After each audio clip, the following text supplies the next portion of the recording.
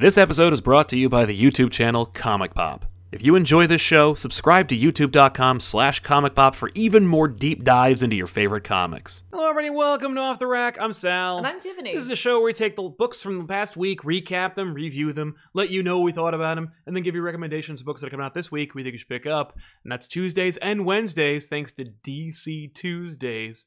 See how long that lasts.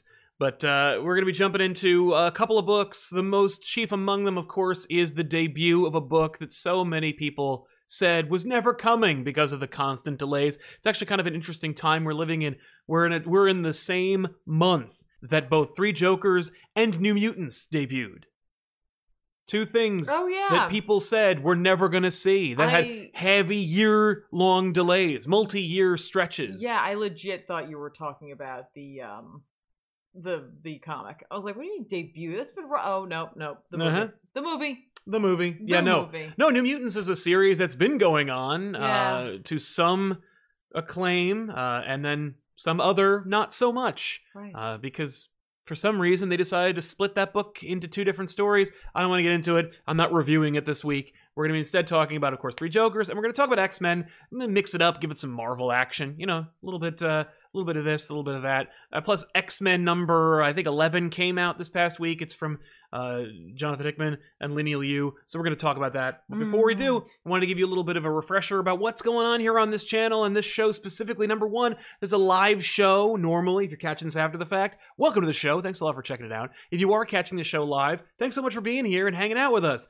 If you are watching this live, of course, you can sponsor the show by helping us out using a super chat, asking a question or comment. We will weave it in organically into the show. The folks who are catching it after the fact, they just have to listen to your questions. Right now, you can actually offer a question or a comment of your own and be part of the show. So that also goes into the infrastructure that allows us to continue to do this on any regular basis. And hey, if we did this a lot, we would do much better so that we could do this a lot more often. I'd like to make this show more than once a week, or at the very least expand. We have a number of live shows. This one, Elseworlds Exchange. We also have several pre-recorded shows, back issues, Good, the Bad, and the Ugly, Letters Page. We could have more if there were more of you. So let's jump into it. Before we do, though, of course, I want to acknowledge a couple of those super chats because we did get one or two of them. The first among them, of course, was Brandon Rollins. It was this, hope we have a bigger twist to make Three Jokers worth the delays, but definitely a good comic. Thanks for all the great work and content every week. Thank you very much, Brian, and thanks for being here pretty much every week and supporting us and all that. So before we do jump into X-Men, people are offering their own questions off of the super chats. They want to know what hat this is. Oh, this is my Dippy Fresh hat. No, this is my Dipper hat for Gravity Hall. So threw it on. I if it wasn't.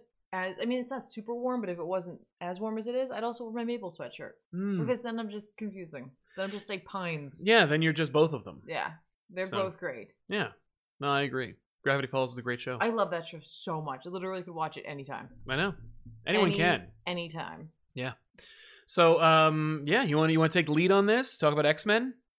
Sure. All right. Let's do it. I'm a little low energy today. I'm very tired. I know. I didn't get a lot of that fantastic thing called sleep. No. So this is Empire tie-in X-Men number 11. Yeah. It's not just X-Men. Not to be confused with Empire X-Men, which was a 4-issue tie-in series.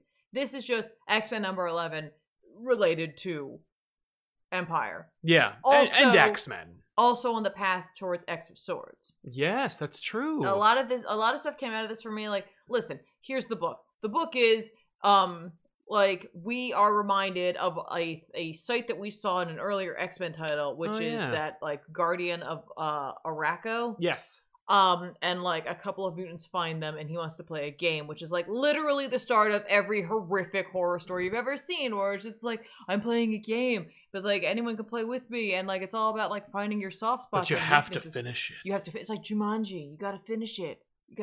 Oh, also when you touch the piece that you got to pick, it becomes you. Yeah. Uh-oh. Oh. What does that mean? It means have you never seen a horror movie? But that's what everybody says when they're in a fourth wall breaking horror movie story. Exactly. So fine, whatever. So we are, that we got that going on, and then the bulk of this which is related to Empire, is Exodus is at a campfire telling ghost stories basically about what has just happened. Like, we're in the now. Yeah, we're now. You know what it is? This is actually kind of brilliant for Hickman to write this, because this story could be happening at any point in time. That's true. But, like, it ties right into what's going on with Empire in a way where they're like, let's go back. Let's tell the story. Yeah. Something awesome happened. Let's explain it to you. Yeah, basically it's like, hey, we're sitting around the campfire like, hey, kids, are you afraid of death? Ooh, they're like, no. No, why would we fear death? And he's like, you know what? That's true, but like, we can get rid of the effect, but you can't get rid of the cause. Okay. Ooh. Like, he's just testing them, essentially. Yeah. And it turns out that it's all about like how awesome Magneto is. Like, Magneto's a hero and he's badass and like he's amazing. And like what happens is like the Kawati do come to Krakoa and they like, attack. And like this is honestly like the third attack they've had, and they have some planning and such, and like basically they cake everybody and they evacuate them. Yep, the children and the to the archipelago. They use that word a lot, which I'm like, is that Arakko? Do they go there? Is that why they're seeing this kid? That would be my assumption, sure. But yeah. I really didn't like look too much into that. I was like, let's just get through this story. Mm-hmm. It is like, if you like Magneto, you're gonna enjoy this, because like literally Magneto like has like a Vader like meditation chamber moment. Yep. Where like he's doing his thing and he's like, check it out. Taking all the sights, everyone. Behold, it's Magneto. Magic shows up. She's like, hey, so yeah, there's like an army of like tree people, and like we could use some help. And he's like, cool, I'm suiting up. And he picks the classic red and purple suit, suits up, goes out there, kicks ass, take name, the whole thing, right? Like, Yeah. He came here for two things, and he's all out of bubble. That's right. Essentially, like, they have a plan that they would utilize. Like, he asked Amara, which I thought that was interesting that they called on Amara, because Amara is, of course, from the New Mutants, or, like, is part of the New Mutants mythos. Yeah. And so, like, we utilize her. She has found a volcano that, like, she can pull enough stuff out of. And the idea is that she'll pull volcanic magma out of the ground, and Iceman will cool it down, thus making this like iron that then Magneto can like kill everybody. Yep. And then Magneto runs into the like Magneto of the Kawati, kind of, not really. Sure. I kind of took him more as like not quite like a dark side. Yeah, he's just a badass. Like a Mongol, maybe. Right, yeah. Yeah, that seems good. And he's like, hey, you think you're gonna beat me, but like, you can't kill a plant, man. If there's like a seed or this, I'll come back. And it's like, I love that part of their conversation, because there's a certain irony that we, the reader, know. Right. Where it's just like, this is, you know what? Yes. However, you don't know that the mutants have conquered death. Exactly. And so it doesn't matter either for them. And Magneto plays it so cool. He's just like, no, it's cool. Like, but literally the guy's like, so you have no idea that you've lost. Yes. And that you can't win. And he's like, I already have. And then he drops a satellite on him.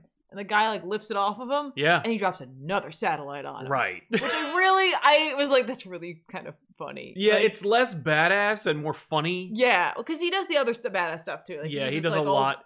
This is basically just like if you love Magneto, it's a wank fest. Because like it's all about showing you the coolest moments that Magneto might not be able to pull off in the big Hickman event after this. No, it's true. But like, so you get to see him like doing like crazy shit, like on almost a day-to-day kind of basis. And like in a way where it's like, it doesn't matter. Like, he is not, like, since they're not humans and it's not other mutants, like, he can just kind of let loose, because like these, like, these tree people are an invading species. And so like, he's simultaneously like, defending himself, but the humans as well. And, that's true. But basically the point is that Exodus is like reminding everybody that like Magneto's a mutant and he's a hero. Yes. Now, the part that I was really interested in was, of course, the documents that outlaid the plan, because we get to a part that's redacted, which obviously I couldn't, in the Comixology version of this, I couldn't see what was there, and I don't know if anybody else could, but I also don't want to know. I just kind of want to find out. Yeah. We come to a redacted part of the document that has to do with Omega level mutants. Oh, Rob just perked up after you said that. Not only that, but there's one part that's not, that says, see below regarding enchanted techniques, which is funny because the part beneath it is enhanced combat techniques. So my question is, typo or Apocalypse and what he do. It's Apocalypse. Because don't forget, in Excalibur, in this new run of Excalibur, part of some of the like Krakoan dialogue that we see on some of the info dump pages is that Apocalypse is examining not only magic but Omega 11 mutants and mentions specifically Exodus. Yes. And Exodus, of course, plays a crucial role by being the narrator of the story, and it makes perfect sense narratively because Exodus is Magneto's world's biggest cheerleader. Mm-hmm. So it would make sense that Magneto would be the one to like try and herald Magneto's greatness and also try and like recruit people because, of course, he's the guy who took over the Acolytes after Magneto's death. Right. True. But like for me, like this is a cool looking issue, and like we're reminded of a couple of things, like, you know, Hickman's tossing some breadcrumbs out for us to like remind us, like, oh yeah, that, oh yeah, this. But then we get that page, and I was like, are you actually tying some of this into Excalibur? Like we were kind of like joking about it and like hypothesizing about? I don't know, but I still really like. I was like, oh. I think so. I think they are, absolutely. I think that Tini Howard plays a big role in Hickman's plans for X of Swords, because X of Swords isn't really... 10 of Swords. I know. But the 10 of Swords isn't really the event. That's an event that's going to have like 29 parts, but it's just another... It's time runs out. It's, you know, it's the prelude. It's infinity. It's not the big one. No, and it really shouldn't be, because I'm hoping 10 of Swords literally has nothing to do with Moira. I don't think it does. Because, like, as much as I keep reminding you about it, and we both have, like, talked about it. I haven't seen Moira brought up at all. We haven't, and so, like, I do wonder if he's letting that lie for a little bit in hopes that we do kind of forget that she's there, but I can't forget. Yeah. I can't. Well, I'm too invested. Sorry, Hickman. So, I mean, this is a pretty fun issue. I would recommend picking it up just for the action alone. Yeah, honestly, it's weird. It's like simultaneously not a standalone story even remotely, but has like the elements of it and just the cool fun. Yeah. It could be like your touchstone moment, I guess, for X-Men if you haven't been in them for a while. And it says Empire on the cover. Unfortunately, I'm sure as soon as they can, they will remove it because Empire was a dud, and it doesn't really matter. Like it's part of the event in that the Katati attack. Yeah. End of story. It's just an excuse. I think if they didn't, they probably would have used the X-Men Empire tie-in series that Hickman would have used anyway, because I think Hickman's idea for that tie-in was going to be used no matter what. The idea of what Scarlet Witch does. Yeah. And I think they were going to be the threat. Right. And that Magneto was like, oh, I'll drop satellites on the zombified mutants as opposed to on plant people. That could be. I think that's what we were going to get, but instead we got this. So he can actually play up the zombies later as well. I don't know how T'Challa will fit into that because, of course, he was King of the Dead in Secret Wars and commanded the zombie army, but yet 2 zombie armies in each of Hickman's epics. He likes them zombies. Weird. But yeah, JWT Cosplay, thanks for the advice yesterday. I asked her out yesterday, and it went a lot better than I expected. I'm happy to hear it, JWT. Congratulations on conquering your fears and taking a step forward. Good for you. Whether it was yes or no, I'm happy it worked out. Grayson Red, I'll be your Robin scene, and a bunch of emojis. I will get into that in just a minute. We will get into that. Yeah. But I do... the emojis are actually really well, like, played. There. Nicely know. Done. Yeah. Your emoji game is strong. It is very strong. It took me a minute to know what that was. I know. Saud Al-Thani says, good day. Good day to you too, man. Hope you're doing well. Hope all is well in your life. Good day. Good day to you. I don't know why I did the thing I normally would do for a Cockney accent. That's what you did. But I was not doing that at all. No, it's Australian. Then how about a smile? Joshie Lee just got married this weekend. Congratulations, Joshie Lee. Oh my gosh. I'm in a pretty good mood, so I wanted to share the love. Have a great week. You too, Joshie. Thanks a lot for hanging out with us. Congratulations. Congratulations to Mrs. Lee. Or NBLO Paladin. I can see this story lead to the cult of Magneto storyline. Love you guys, and I appreciate all your work. Always keep your heads up. We'll try. Thank you very much, NB. I want to say also, or congratulations to your spouse. Yes, that's right. Congratulations. But yeah, not there to the above comment. To Joshie. Yeah, exactly. But yeah, man, I don't know. I expect a cult of Magneto to be propagated pretty shortly. Super Pooper last week was my 5 years in Canada. On my way here, I was stuck in Dubai airport for 2 nights. And found you guys. I didn't have an easy start, but thanks to you, I stayed sane while getting my life in order. That's nice to hear, man. Aww. Congratulations. Nice. On 5 years And thanks a lot for letting us be part of your transitional. That's nice. Appreciate that. Thank you, man. Sorry you were stuck in the airport, though. Yeah, it's never fun. No. Fat Snorlax, do you guys know if we have to read all of those 29 gazillion parts to get a sense of what's going on in Ten of Swords? Marvel has not been clear. Yeah, I assume you do, based on the fact that it's architected by Hickman, and it's being implemented by Hickman's acolytes, that being everyone who's working on all the X-Men tie-in books, all the other Dawn of X titles. Right. So my guess is it's a 29-part epic. It'll be like Fatal Attractions, or any other number of X-Men events that crossed all the X titles. Right. That being said, you could really skip a lot of those things, so I don't know. My guess would be start at the beginning and take a look at the reading list, because Hickman will release a reading list, if it hasn't been released already. TARDIS Man 85, my sister's been getting into X-Men since House of X, and she's getting a little antsy about where the hell Moira is. Last I heard is in the standalone series. I think she showed up in that.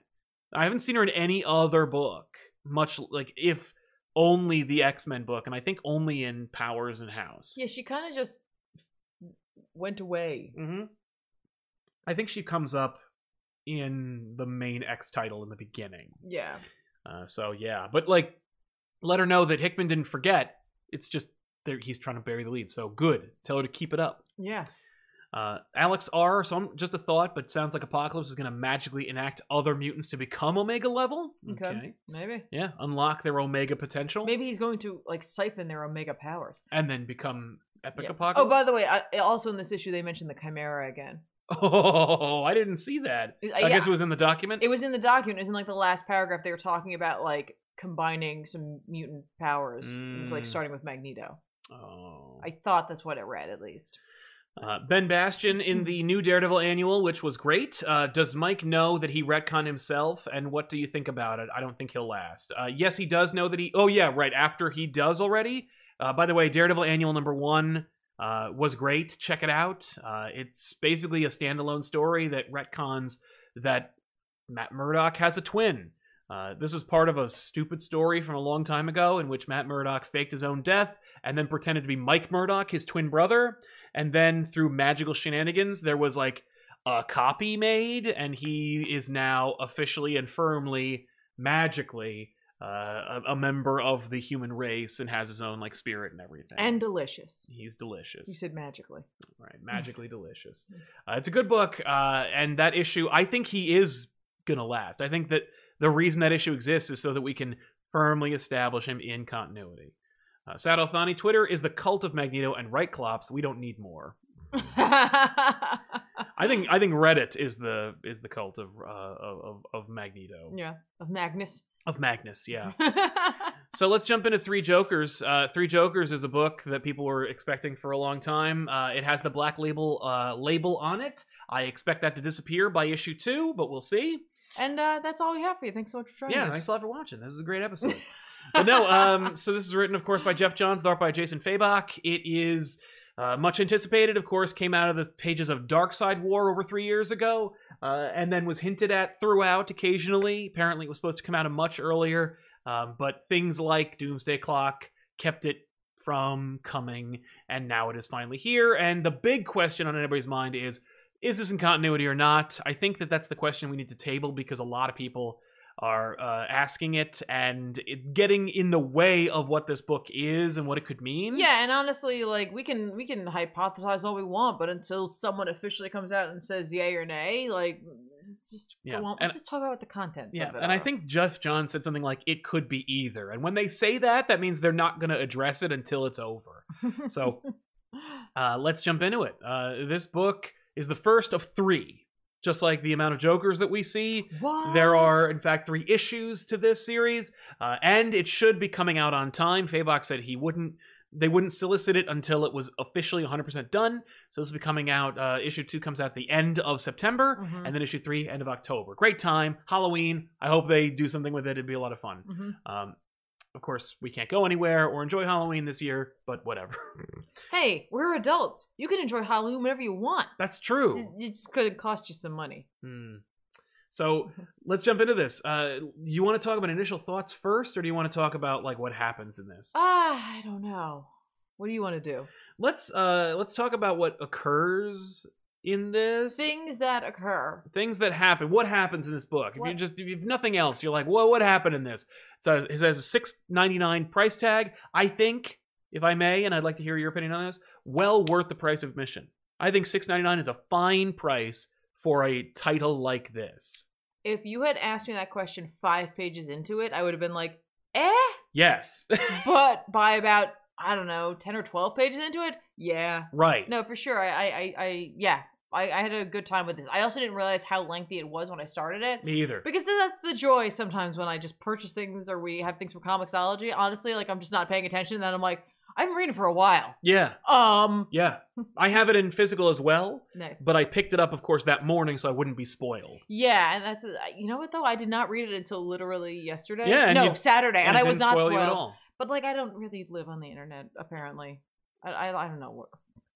If it's not a baby otter living at a marine rescue facility, apparently I don't know about it. Anyway. That's fair. So the story opens, Batman's been injured, he gets treated for his wounds, and then we just jump right into the Three Joker thing. Yeah, I do want to talk about like we are going to talk about well, let's hit each thing. Like, okay. So Batman is just injured. Like he hits their gravestone. Yeah, that really kind of almost got a laugh out of me because I was like, why?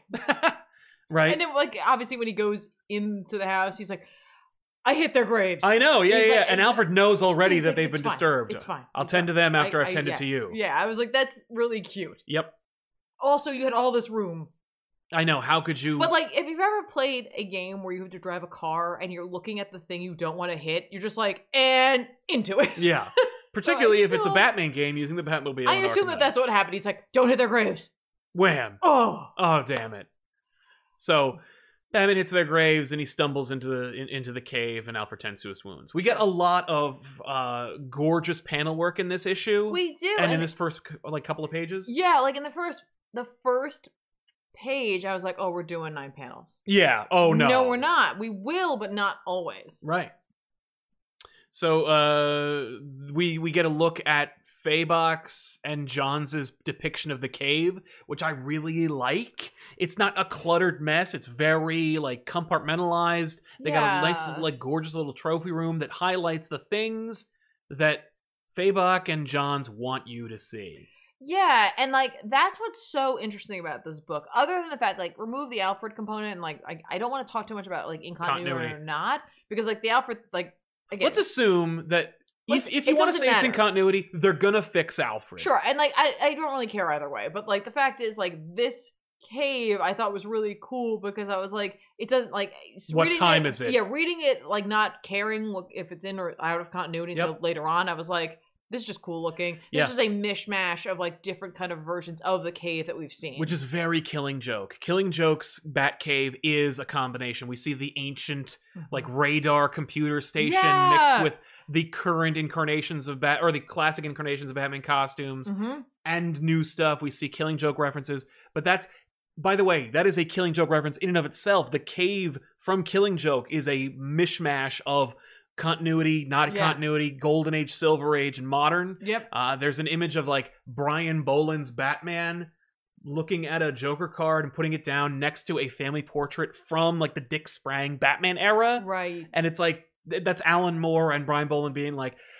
don't think about it. And I think that this depiction of the cave is Johns and Faybox's way of being like, don't think about it. Right. Think about the stories. Don't think about the hang-ups. The Joker portrait we see here is the 3 Jokers. Yeah, there's 3 different You're literally Joker seeing cards. 3 different Joker cards. 3 different approaches.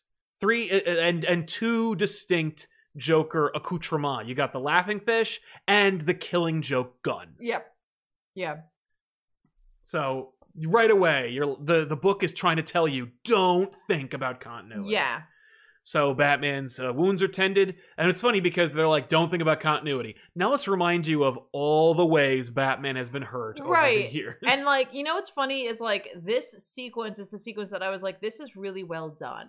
Right. But I feel like I've seen it before. Yes. But I don't mind. Like, there was a lot of like I was conflicted because it's like, you know, I don't have an issue with things being repetitive or homaged or like whatever. But I guess like initially I was thinking like this is going to be like not a rehashing of things that we might have seen before, but I was like, it's just so nicely done. And I don't know if we're just trying to establish the world that we're in right now because of it. I don't know. I think that I was thinking of like, because you had a wizard that had a peek at a Batman drawn by Jim Lee. Yes. And it's a similar like it's the Hush chapter. Yeah, Catwoman's brought to the cave. Yep. And then like she notices all the scars and like kind of like we see this scene already. We see something like this, but it's not like there are actually fewer panels than there are here for it. But I was like immediately I thought of that. Yes. Which I don't think is what he's trying to make us do. I think he just wanted to do this. I think this is just what the script called for. Absolutely. And it's funny because the choices that are made, and I think I may have mentioned this in another show, was that we see classic images mixed with the mundane. Like, Batman is scarred from any number of battles. Yeah. But we only get one seminal scar. Yeah. We get the Bane back breaking, which I thought was a really cool scar. I'm like, oh, I guess that would leave a scar. That's amazing that they did that. But then, like, every other battle that he has is this generic, like, he gets bit by Killer Croc, he gets burned by Riddler, he gets stabbed by Scarecrow. None of those instances are things that I remember distinctly, and I don't think you're supposed to, but why then are we supposed to think of Bane? Is it because it's the only scar that Bane has ever left on Batman, and Johns is like, yeah, I mean, if I'm gonna reference Bane, it's gonna be the one time he won. It could just be also that, like, we're trying to show Batman throughout the years, much like when we get to the Three Jokers, like there's like a seeming shift in time there. So like I don't know if they're not doing that to be like we're like we've never seen this depicted also. Like I don't know. But then, I did feel like the Catwoman one was one that we have seen. That was the one from the fight, like from that Hush issue. From that Hush issue. So it's like I feel like that has been depicted before. Like that's a very classic like image or imagery there. So like I didn't really notice how much the Bane one stuck out, honestly, until you just brought it up because I was thinking of the Catwoman thing, and I was like, yeah, sure. Right, that reminded you, but the Bane one really I was like, oh, it's in continuity. Like, for me, that was what it was. I'm like, oh, Bane. Like, because if you're going to tell a timeless Batman story that doesn't matter and it doesn't, then no one's going to put Bane in there. Maybe they do. I don't know. Well, nowadays, I mean, like, Bane is like a 30-year-old villain at this point. So, for me, I'm like, Bane's new, and he's a one-trick pony. Like, the only time he was ever good was when he was in Secret Six, and nobody read that, least of all Batman. So... But at the same time, I know we're really hung up on this, and I don't want to, but like I love how it devolves into just Jokers. It's just like and I thought it'd be. I was actually a little bit critical of that, where I was like, if you wanted to do that, why didn't you do that? Where it's like, it's Bane, it's Joker, it's Scarecrow, it's Riddler, it's Joker.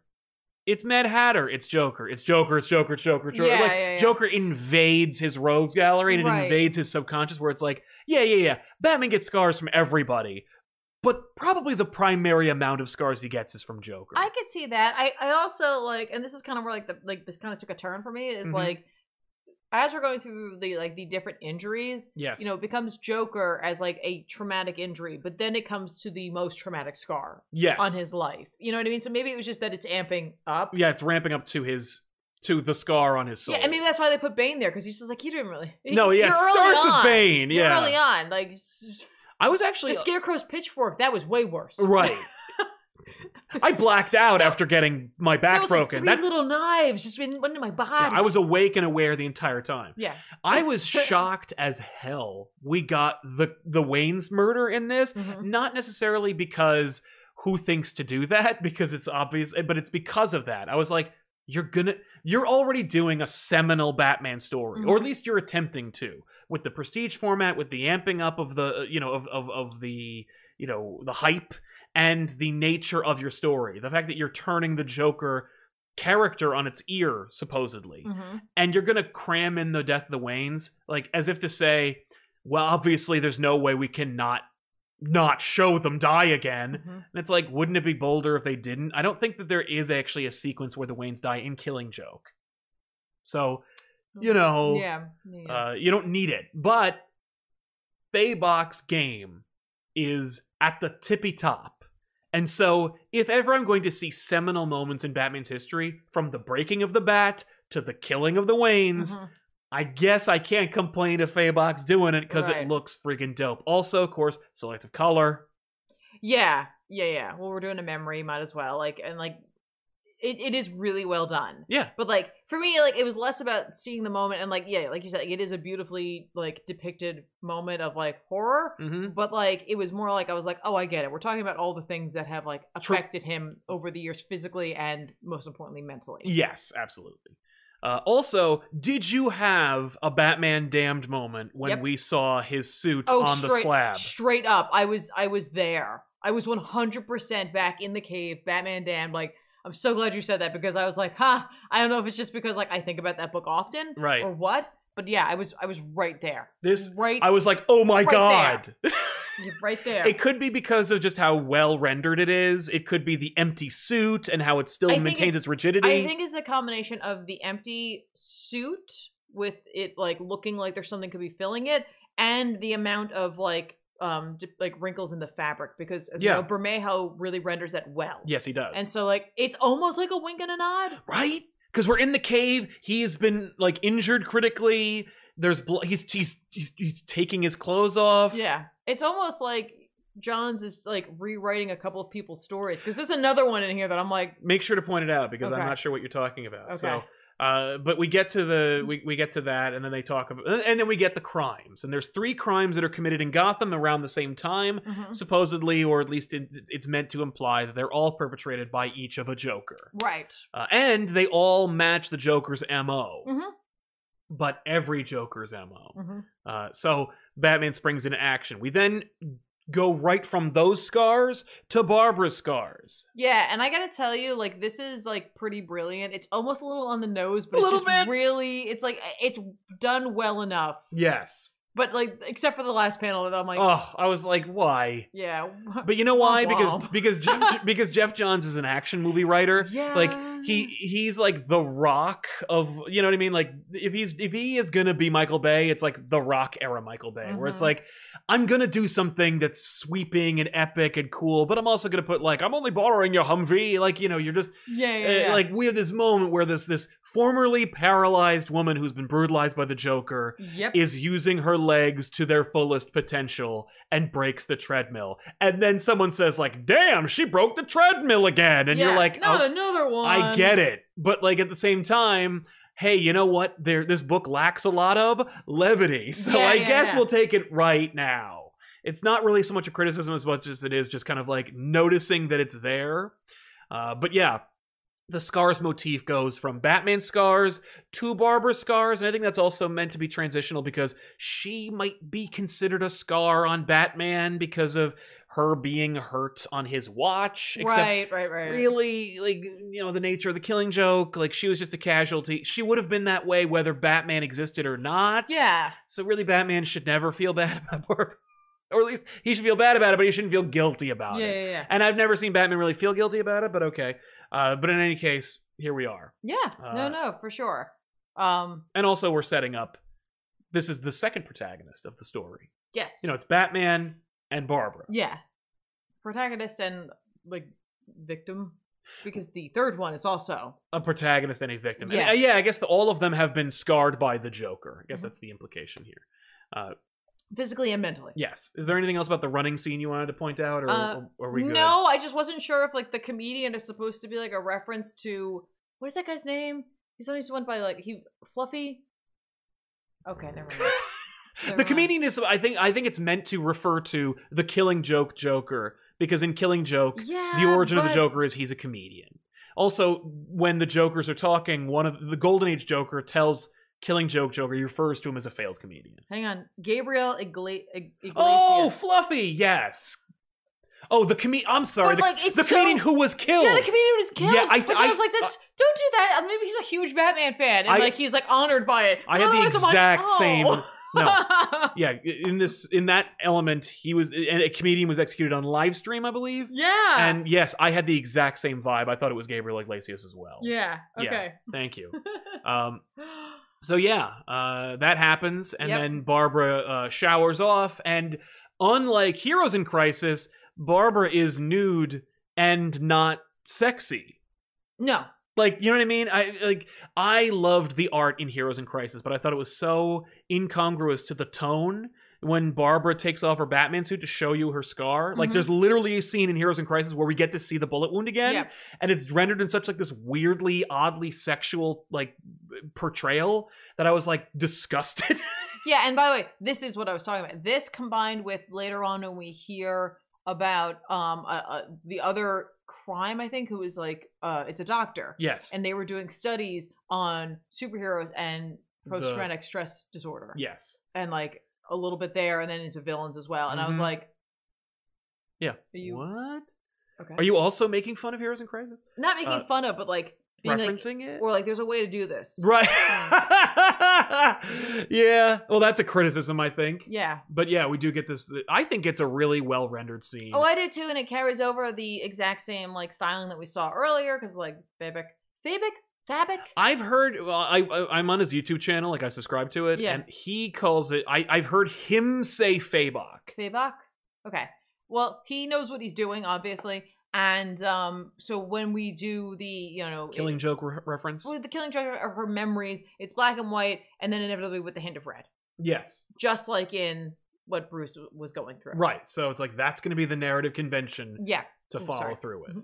So yeah, we see the bullet wound, which I like that it's next to the belly button, which is to suggest like the belly button, of course, is there because of birth. Yeah. And like the bullet hole being that close to the belly button, not only is it like the source of her paralysis, but also it could be the reference to like her rebirth, from Barbara, former Batgirl, to Oracle / like the next phase of her true self.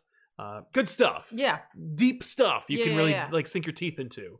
But but again, it's one of those things where I'm like, I don't know if the 3 Jokers thing is working, because we have 3 different Jokers, which Johns calls the comedian, the criminal, and I don't remember what the other one was. The clown. The clown. Thank you. And because he's a clown. Yeah, right. But like the comedian is the Killing Joke Joker, but we directly reference the line in the Killing Joke where he says, "Here's to crime." Right. You know what I mean? It's the only flashback. I mean, there's only 3 issues, and we're only on the first one. But it has to be from her perspective. It has to be, and that's what she remembers him saying. Yeah, like there are limited, lines that you could pull from that, and I'm glad that they didn't, because then we'd be like, well, she wouldn't have known that he said that. Yeah, but the other thing is, this is a direct quote. Okay. From that book. Yeah. And when we get to Jason, we just make shit up. Well, okay, so I think there's something to be said about like the praise that most comic writers and creators have for the Killing Joke, and like there's like almost a reverence for it. Oh, and absolutely. So like you're gonna nail that, but like with Jason's story, it's been like altered and added to so much from its like inception. Yeah. That like who cares? You can, I guess, still do that. With this, the Here's to Crime, I kind of liked, and I found it chilling, because the idea is that like if this Joker is meant to be the one that like went over the deep end, yes, he's like, no, this is just like any crime, right? And it's like, yeah, like no, you're doing something worse. Like you're crossing a line. You're crossing a line, and like this from this point on, the next steps that you'll take in this book are like further. Yeah. Yeah. So we move on from Barbara to Jason, where Jason is actually interesting because unlike the last 2, where Batman and Barbara are kind of like going over their scars, Jason is inflicting them. Yeah. Well, and like that, I think, is like an incredible like showing of the way he copes. Right. You know what I mean? Like, Batman obviously, is being, introspective. So is Barbara, but she was like, initially she was like trying to like, outrun it. And then she has to face it. Yes. And like Jason's just like, I'll just keep punching. Like, I'll just punch it until it stops. Right. I'll just do this until I drop, which is what he was like before. Yeah. But he's trying to steal, like, he's trying to like get information. Yeah, I'm sorry. I wanted to go to the... Good. But he's trying to get information, and he's just beating on Joker goons. And at a graveyard, I didn't see anything in particular about the graveyard, like what was, if there's any names on the gravestones or anything to indicate something. No, it's mostly like rest in peace and stuff like that, like the things you never see on a gravestone. But I like it because it makes it so you're like, oh, okay, I don't need to look for things. You're not trying to tell me anything through the gray. Just focus on what's happening on the panels. Yeah, this is the panel I was thinking of. So please, yes, jump into it. What was the... Well, they're talking about how, like, this Arkham psychologist, I don't know if they're actually Arkham, but, like, regardless, they're killed because he stuffed a rubber chicken down his throat. Yeah. Which I was like, terrible. Right. Kind of like what Ash tries to do to Ripley. Yeah. But then, like, because Jason, while he's doing this, is listening to, like, a news broadcast in his helmet. And so, like, when his helmet gets pulled off, it's still broadcasting it. Yep. And they mentioned that, like, this person wrote a book, and then they wrote a sequel. And the sequel was Bang, Psychology, the Damaged Superman and Women, to look into the impact of super violence on their psyches. Yes. And that, like, the endless trauma had in his words, like, created a cycle of costume savagery, which is simultaneously talking about PTSD, but also trying to do his own spin on it, which I was like, are you talking about that? Like, because I think we have to talk, I mean, if we're going to open the book with scars and talk about, like, what happened to people, by the way, there's Jason's scar, the crowbar scar. But you know what's great, too? No one in this book says, you don't know how I got these scars. I'm so thankful that we didn't get that. I also find it interesting, and I don't normally think about it, but Fabok mentioned it on his channel, the fact that we really like to focus on the whole crowbar thing. Yeah. But what really killed Jason was a bomb. Yep.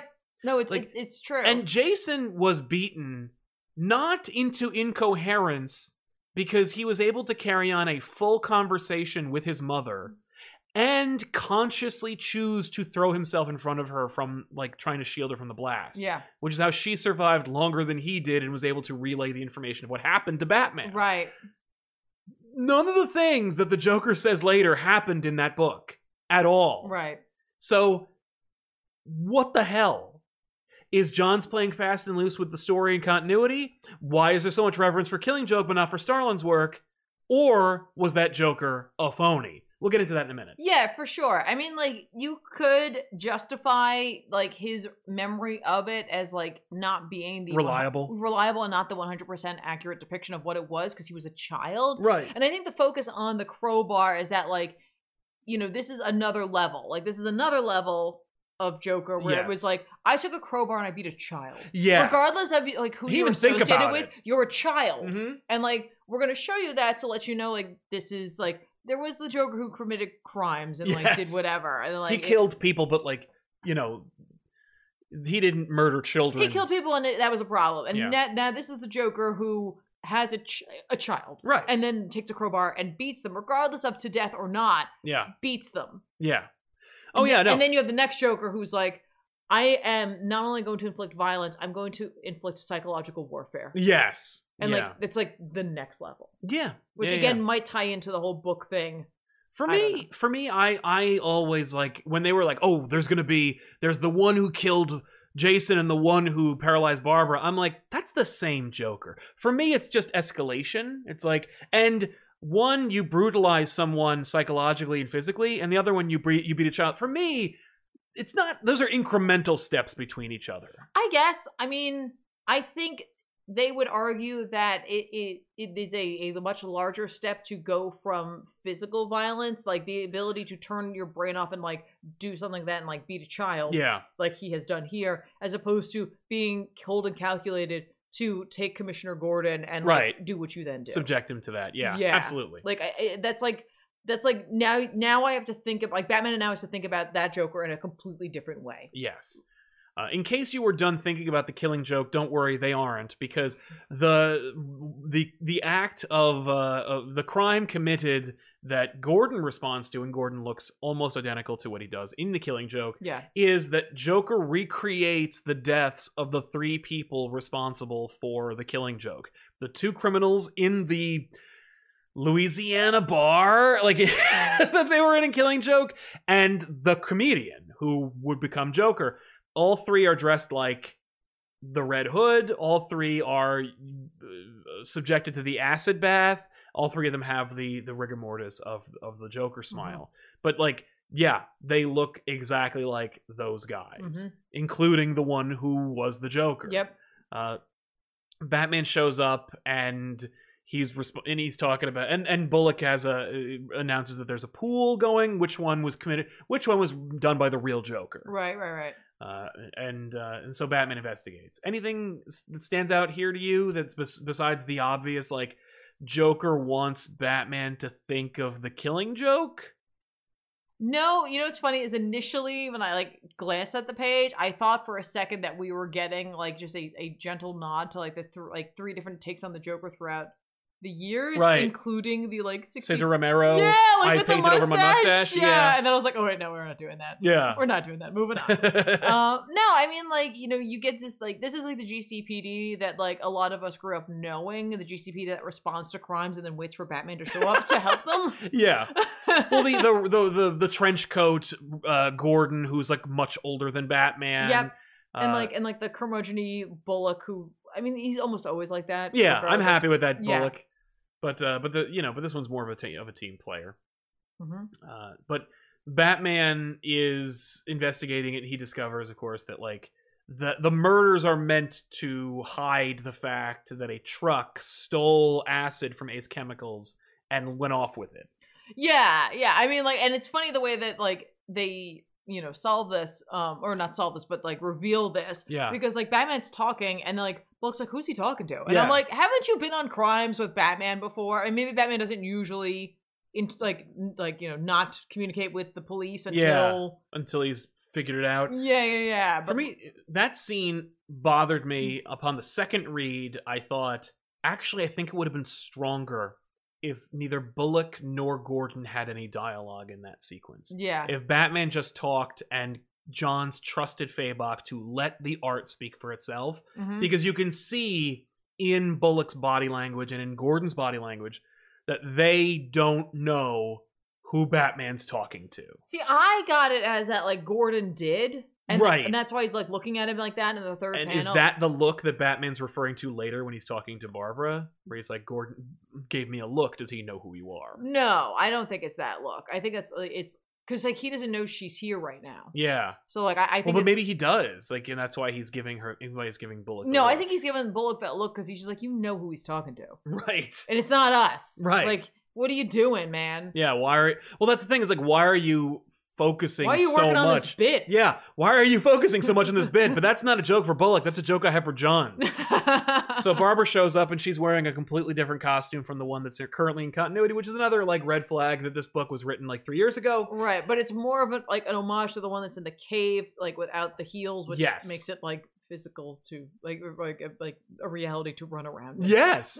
I love this suit. I think this suit is also it does a nice job of blending the 70s into what Barbara would have worn in Killing Joke had Batgirl actually been in it and not just Barbara Gordon. I will say Fabok's art and this costume made me realize how silly it is to call her Batgirl. Yes. She is straight up a woman. There is no reason to call her Batgirl. Right, like, and I'm just saying, like, it was right there, and I was like, all right, fine, whatever. Yeah. Like, that's just who she is. Moving on. Right. But anyway, they're like, where do the chemicals go? Like, that's a lot of chemicals. That's a lot of chemicals. They just drain out. Like, it's like these guys drank it all. But thankfully, Joker left, like, a trail that they... But yeah, so they muse about it, and it turns out that one of them, the Joker one, is still alive. Yes. Yeah, like he's still with it. Yep.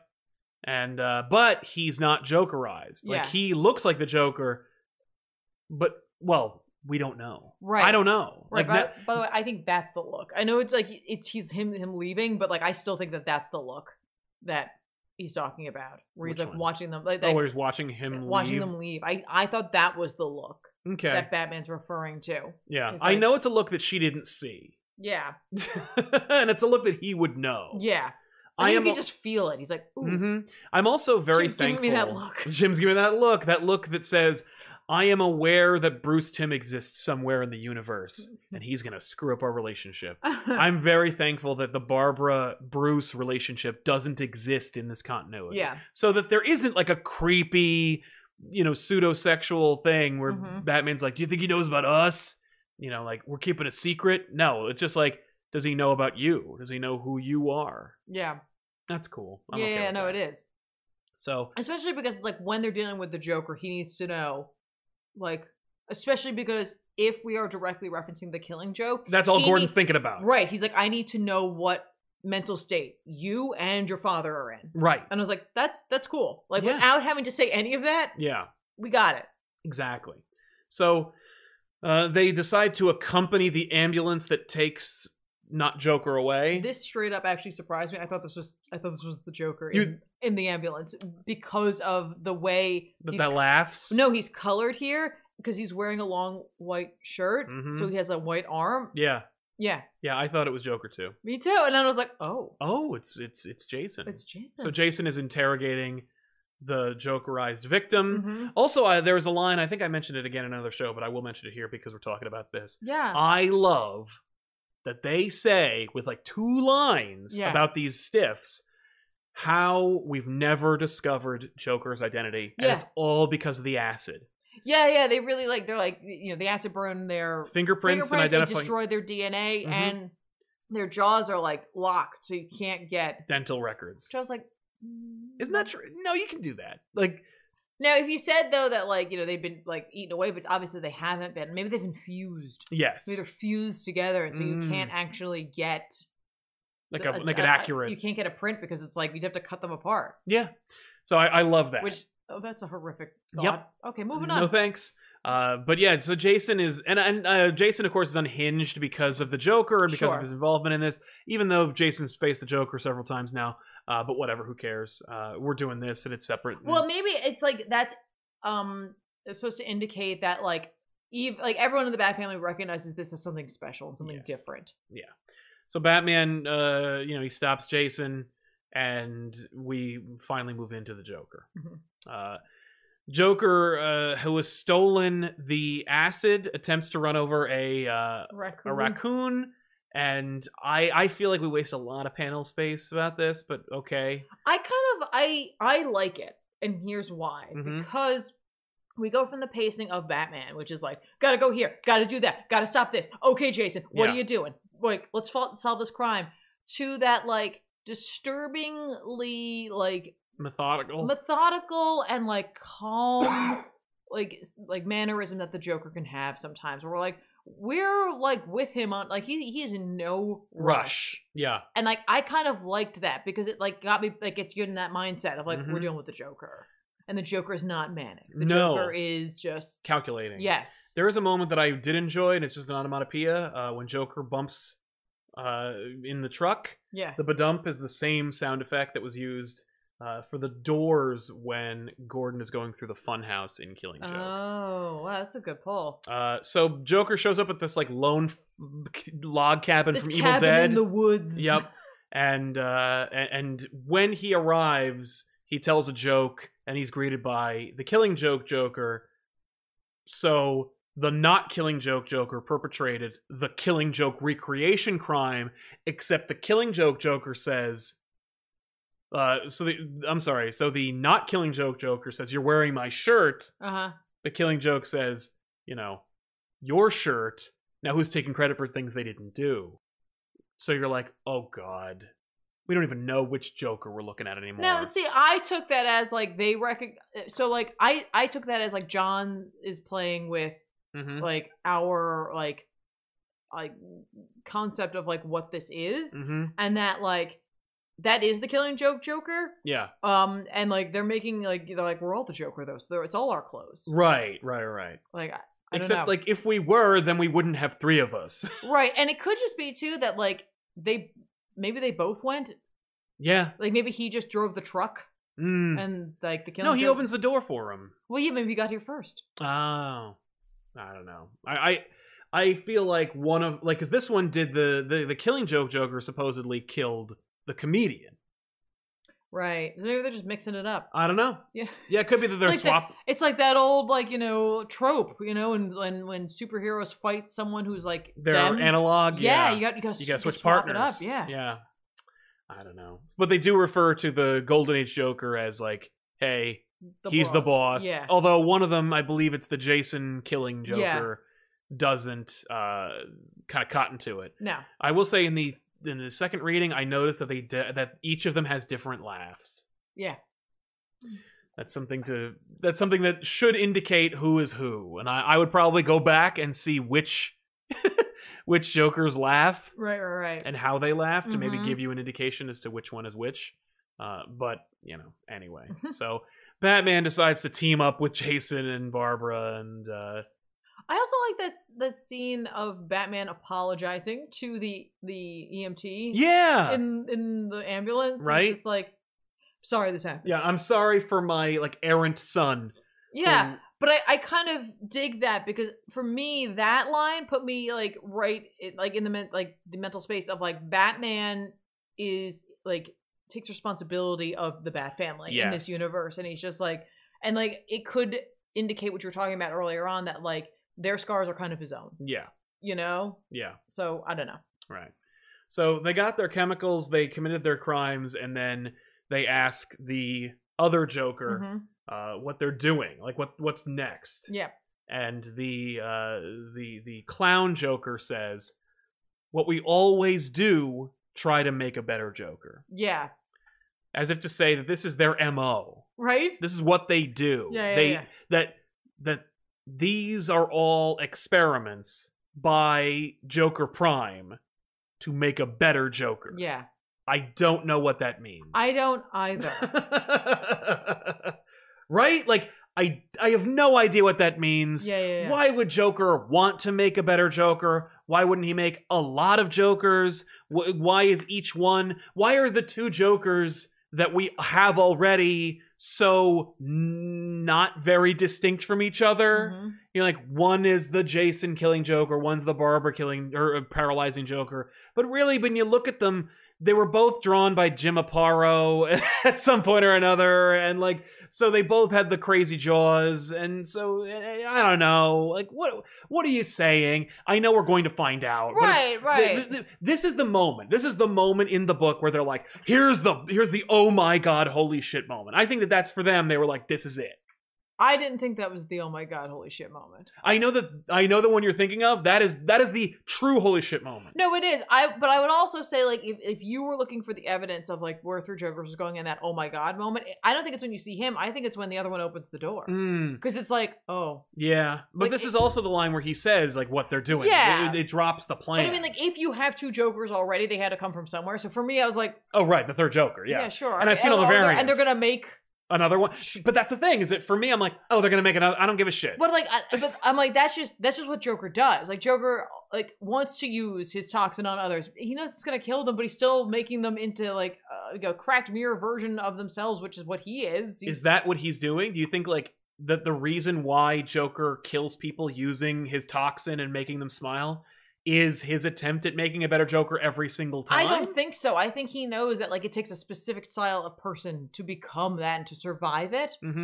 I think he just, that's just part. It's he's driven. It's right. He's there's something that compels him. I don't know. So that didn't really shock me. I was oh, okay. Neither did I. So that's the thing. For me, I also was not shocked, but I was also okay. I did not have that moment. I was not yes! But they said that they're setting up a casting call and to make the Joker have better meaning. Right. And so the other two Jokers identify themselves. Okay. And so they go and do that.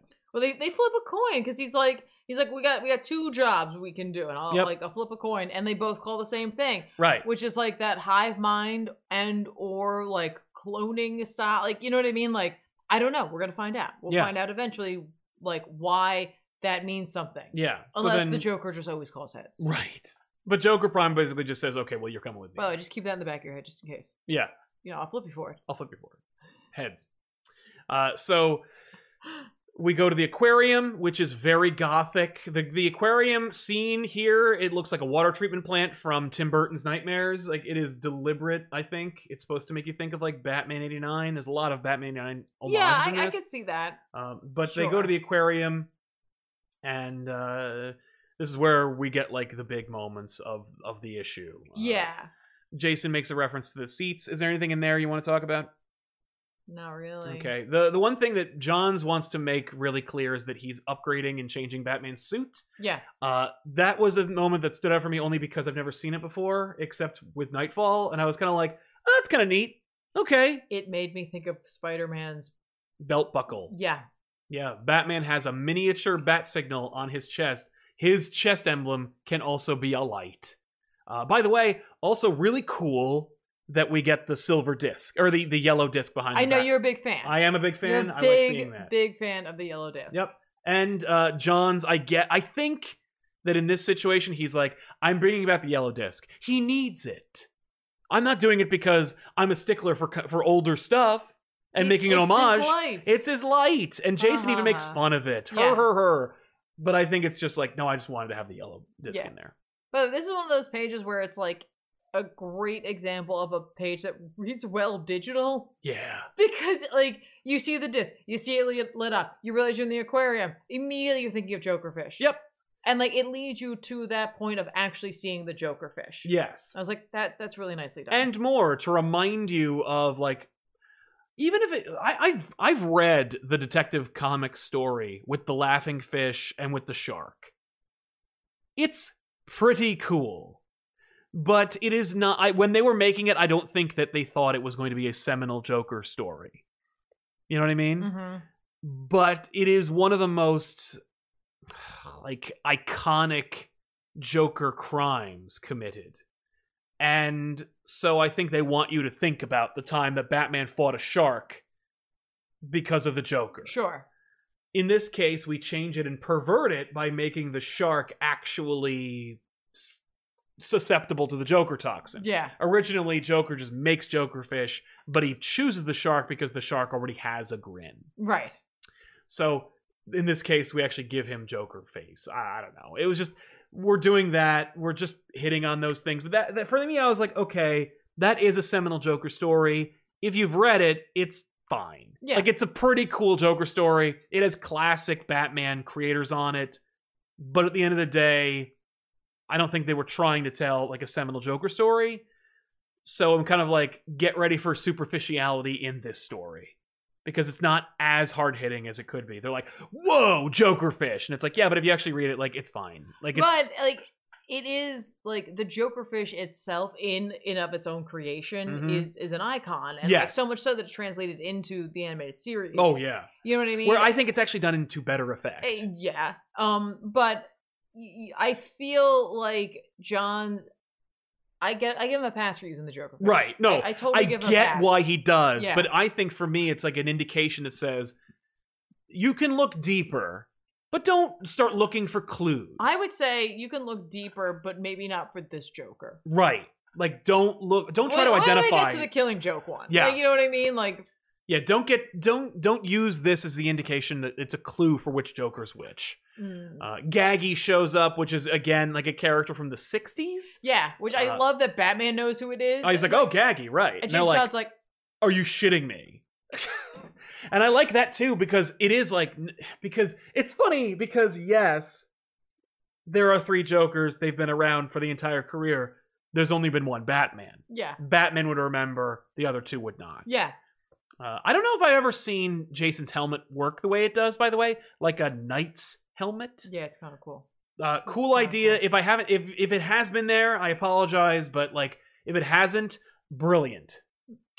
So yeah, they fight Gaggy and his bad guys. The bad guys all have name tags which indicate Bow Piff Bam, which is already referenced because the title of the psychiatrist's book, Bang and Pow. Pow, yeah, and both of them are 1966. Maybe those are indications. Is this the 60s Joker that we're dealing with? Because Batman even says after they defeat him, or rather a shark defeats him, he's like, he hasn't used Gaggy in a long time. Why would he use Gaggy? Right.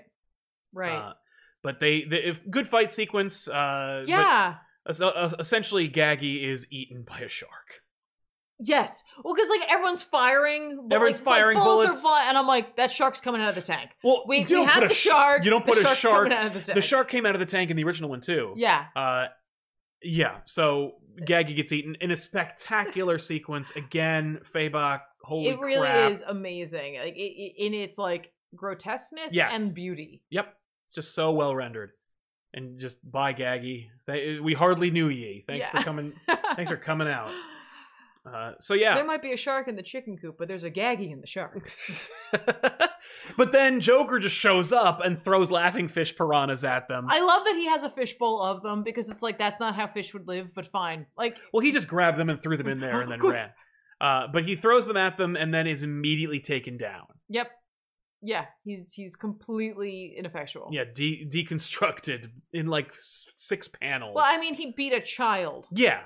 Not a man. Well, and even in A Death in the Family, Batman doesn't actually fight the Joker. Right. Jason is killed. He then becomes the UN ambassador to Iran, and then they try to escape, and Joker's shot by his own men, and then Batman just leaves him in the helicopter to die. Yeah. So yeah. But Joker's also, his visage fluctuates throughout this issue. Like, the Joker that drove the truck is supposed to be this Joker, but has different facial proportions between this Joker and that Joker. Even from him driving the truck to getting dressed for this job, his facial structure kind of changes. And I don't know if that's because he's like, oh no, I'm affecting this Joker. I don't know why that is. Yeah, that could be, I mean, that could be something intentional, or it could just be, it's a lot. It's just a lot. It's a lot to draw. It took a long time. But great looking stuff in the sequence. But basically they take down Joker. Joker's defeated. And then Batman's like, okay, I got to go deal with the other Joker. Because the other thing that Batman does not indicate, because Jason finds out about the other Joker, and then Batman's like, why aren't you sharing information? We need to pool our resources. Yeah. No point does Batman say, one time I rode the Mobius chair and it told me that there were 3 Jokers. I've been working on this 3 Joker thing for like a while. That is straight up Batman's MO. I know. But like, we made a point of saying that like Batman's like, why aren't we sharing our information? And then he doesn't indicate like, I already know there are 3 Jokers. You know, we're talking about Joker impersonators, but Batman knows definitively that there are 3 of them. Yeah, but maybe he didn't believe it, or he thought it was like some interpretation of it. Now it's like, oh no, that's a literal 3 Jokers. Yeah. Okay. Crap. Yeah. But, Barbara and Jason are left babysitting this Joker while Batman goes to investigate. This is such a classic setup for what does not happen. Yeah.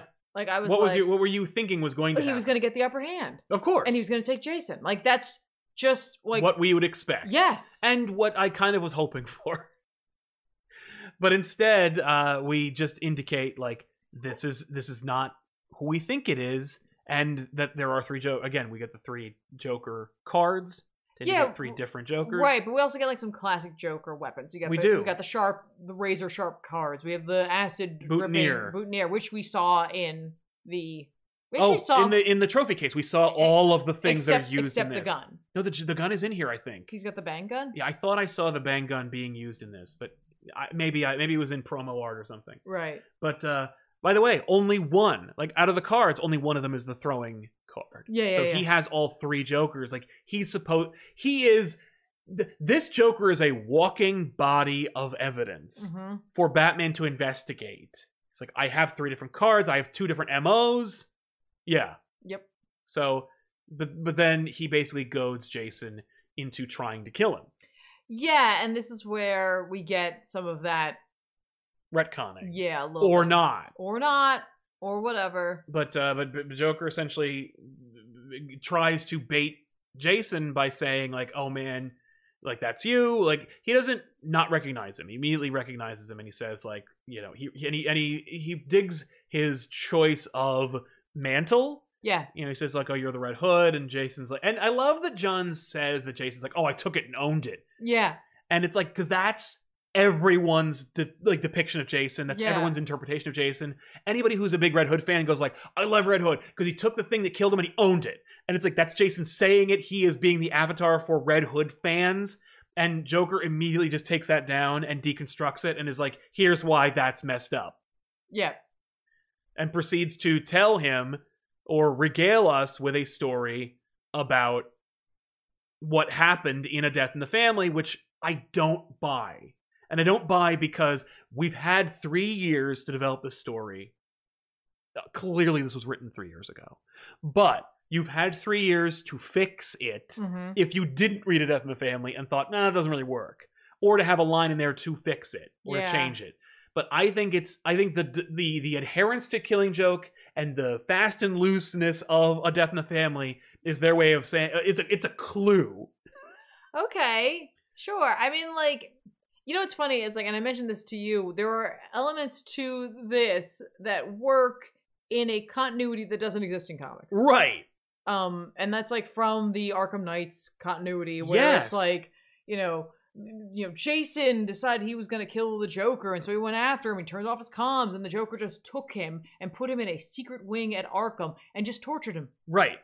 And just tortured him, turned him against him. And I was like, that's where this happens. That actually tracks better than what Joker says in here. Yeah. Because Joker... that doesn't happen. In like, that's not where it's coming from. No. But, no, Joker says, I bashed his skull in and killed him. No, you didn't. You bashed his head in, and you bashed his face and his head and his body, and then you blew him with a bomb. He then says, and then Batman arrested me like you're doing now and brought me to Arkham. No, he didn't. No. Actually, Batman didn't get there until after Jason was dead, and he doesn't face Batman again until he gets to the UN. Right. And there's no bones about that. No, I will say the one thing you can argue is that, like, I bashed the boy's skull in could be one statement, and I killed this Absolutely. Robin. Oh, I grant you that. Could be a totally different statement. Like, I blew him up. Right. Or, like, listen, bomb or crowbar, that kid died. Yep. But he says he arrested him. Really, a phone call killed him, but fine. No, that's true. You killed him, actually, ladies and gentlemen out there. But, he says, you crawled from the shallow grave I left you in. No. He didn't leave him in a shallow grave. He didn't even stick around. Yeah. He beat him, and then he said, ooh, yeah, actually, Batman might be pissed that I killed his partner. I better get out of here before Batman shows up. Right. And then he leaves them and locks them in the little cabin to blow up. It was a cabin in Ethiopia and a cabin that they're dwelling in.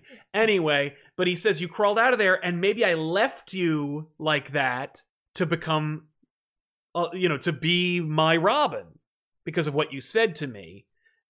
Where because if I kill you, I can't hurt you anymore. Yeah. And I can't hurt him. And I can't hurt him as a result because I don't care about you. It's always been about him. This shot makes him look like the Killing Joke Joker. Anyway, so he basically just goads him and says, like, and retcons another line where he says that basically, like, he goes, when I was beating you, you said, please stop. If you let me live, I'll do anything you say. I'll be your Robin. That one I'll grant you because we cut away. Yeah, that could have happened. He could have said that at any point. Yeah. But he says that and then says, and basically, now you're the Red Hood, and you shoot up bad guys, you go against his code, and you drive him crazy. You've always been my Robin. You are my Robin. Yeah. By the way, I love that image of the Joker laughing. Yes. It's just... That sequence of Joker to Red Hood to the iconic Mike Mignola drawn cover of the death of Robin. Yeah. Great sequence. Yeah, I just love that image, though. I don't know why. I was very taken with it. That's funny, because we get a lot of shots of Joker laughing. Yep, but this one, like, stuck with me. Stuck with you. I don't know if it's the subject that he's laughing about. I don't know. I just was like, wow. I don't know. Nicely done. But yeah. But again, by the way, red motif. Yep. I don't know. I'll have to check the laughter, by the way, of A Death in the Family. Oh, to see. Sure. I mean, like, because it says hoo-hoo. It could just be that he's the other one, and he's just getting the facts wrong, but Jason doesn't really... He doesn't really... It clearly affects him. Right. He doesn't deny it, and the Robin thing, fine. I guess everything else he wouldn't know. Like, he wouldn't know if the shallow grave thing was correct. Right. I was just... Yeah, when I woke up, I was actually in a coffin because Superboy punched reality, so... Yeah, I don't know. I don't know. And Barbara may not know either. Barbara wasn't even close to there. But it's not like... I mean, like, she could have asked, and, like, you know what I mean? Like, maybe, like, she doesn't have all the facts. So it could indicate that this is a different Joker portraying this Joker. Yeah. But Barbara has tried to stop Jason from doing anything with his gun. We have this, like, slow sequence of events where Jason is, like, thinking about killing him. Barbara throws the Batarang, hits the gun, but it isn't enough, and Jason blows the Joker's brains out. Right, which is like... That's the holy shit, oh my god That's moment. the, like, I was like, wait, you said we were gonna have 3 Jokers? Yeah, and that moment for me, like, this is supposed to be an oh my god, we just killed the Joker. We killed a Joker. One of the Jokers that you always wanted to see it, right? Yeah, you've always wanted to see it. Here it is, and it's happening in a main story. For me, that was not a holy shit, oh my god, this is an amazing moment. For me, I was like, oh. And it was because I was like, you got the details wrong. He did this. And also, this was about 3 Jokers. I've only just met this Joker. Yeah, well, that's when I was like, how is he going to come back? Right. Or maybe he won't. He probably won't because of how much attention is given to this panel. Like, this panel is... Because it's not just the panel, it's the whole page. He falls. Yeah. While, like, still rigor mortis smiling. Yeah, it is spectacular. It is a spectacular portrayal of death, but is it earned? Right. For me, I don't think it is. Because it's making me ask questions and it's not making me immersed in the moment. I think you can't judge that particular moment until we get issue 2 or 3. Yeah, I think that will determine whether or not that moment was earned. I agree. But for now, yeah, maybe they're writing for the trade. Like, no. This moment's gonna blow your mind when you're done. For now, it's just kind of like, yeah, that's cool. Like, if you like cool art and you have always wanted to see the Joker die, then you're like, yes. But if you're like engrossed in the story and you like Batman, you're kind of like, what? I was kind of somewhere in between there because I do like cool art and I do like to see the Joker die. Yeah. But I was also in the midst of the story, so I was just like, wow. I was more like, but the name of the book. But it's about 3 Jokers, though. Which, I mean, like, listen, you got 3 Jokers. They're not all going to make it. Right. Or... It's 100 Floors of Fright. It's not all going to be winners. I honestly do believe that, like, maybe we killed this one. We're not killing 2 other ones. And we will have made another Joker. So there will always be 3 Jokers. Yeah. I mean, like, or... it could just be that, like, you need to deal with Jason. Because, like, the fact is, like, Jason... Right. Is a hot... mess of a person. Yeah, exactly. But then, of course, Jason sows the seeds of doubt by says, I hope that's the right one. Yeah. But, of course, he doesn't know there's 3 Jokers. He's referring to the Joker imposters, where he's like, I hope that this was the Joker. I hope that who Batman's chasing down isn't the real Joker. Right. I hope I killed the right one. For me... I mean, he could. Maybe Batman did share with him. Maybe. By the way, we also get the Jason Todd Robin tunic as incorporated into the suit. Again, another change to his costume. Yeah, again, kind of cool though. I like it. Yeah. Good use of that. Yeah, and he can keep the branding because it's still an R. Right? No, I like that. So, speculation time. Okay. Oh, unless you have any final thoughts about the issue itself, like about this sequence or anything else, because I like that it fades to black. Also, again. This is a comic book. It's written for the trade. It's written for the hardcover. It's written to be completed. Yeah. But guided view digital, it just goes to black. It's actually really cool. It's a really I don't like to sell digital too much. I read it myself, but like, you know what? It does allow itself for a cool moment. Listen, I like the printed material. I like to see some of these like comics printed because there's something beautiful about it when it's done well. Especially with the Black Label stuff. I love that. That said, I like the cinematic experience you get with the guided view because literally, like, I'm that person who like glances. Yeah. I'm like, oh. Yeah. You're like swiping through and then you're like, oh, it's over. Well, no. I mean, like, when I read a physical, like, I'm the person who's like, oh yeah, you can't not. Oh. I always, my eyes always go, frunk, and my brain has completely filled in what that image is. And I'm like, damn it, I spoil it for myself. Yep. Which is why the page turn is a great device. But yeah, anyway. As a kid, though, I remember thinking, like, because I had like, if it's like a double page and then like the spoilers on this page, I'm like, oh, like I looked over here. It forced me to then appreciate the page I've spoiled for myself. So like when I do get to that page, like when I'm actually reading it, not just going like, ugh, yeah, I would then go, okay, I know what happens in here, but let's really absorb it. Yeah, okay. Gave me a greater appreciation for what it is. Before we get into speculation, I do want to address some of the super chats because we did get a bunch of them. Oh, well, thank you guys. So we're going to get into those, and then we're going to get into our speculation about what's to come and what this means. Sorry, I'm just catching up. Oh, bam. Here we go. Fat Snorlax says, "Do you guys know if we have to read all those? We did that. We did that one. TARDIS Man 85. My sister's been into X-Men. We did that one. Alex R. Just a thought, but it sounds like Apocalypse is going to magically enact some other mutants to become Omega level. We did that one too. Sorry. I think you're going the wrong way. Am I? No. Nope. You're good. Sorry. Here we go. Kevin Kruger, I got another idea for GBU villains that have other books, that have books like Joker from the 70s, like Doctor Doom, Red Lanterns. Thank you. So I hope you all are good. We are, Kevin. Thank you very much. Good suggestion. Yeah, like, yeah. Like, hey, look at their humble beginnings. Yeah, exactly. Algie Try with 2 thumbs up. Thank you very much. Man, we said Jeff Johns a lot. We never really did the Jeff Johns. I didn't really say his full name. No, that's what it is. I said Johns. That's right. So. Duckade. Hey guys, love the Bat Talk. Since joining the population, I've gotten 2 full runs in my bookshelf and almost done the New 52 Batman and Robin style suggest. Nice. Welcome to the channel. Welcome. Thank you so much, man. I'm so glad we were able to sell some comics. Yeah, that's awesome. Stephen Price. Jason and Barbara are essentially scars. Yeah, they are scars for Batman. And they have their own, because they're people. John, just some guy with a mustache. Wait, if Joker's here and he's over there, then who's driving the truck? That's probably what Batman's thinking. No, that would be such a Joker thing. Oh, yeah, exactly. So, yeah. If you're over there, yeah. Black Hole, hey guys, just wanted to say the Comp Pop has become a regular and consistent source of joy for me. Thanks for all the great work. Thank you, Black Hole. Thank you so much. For saying so.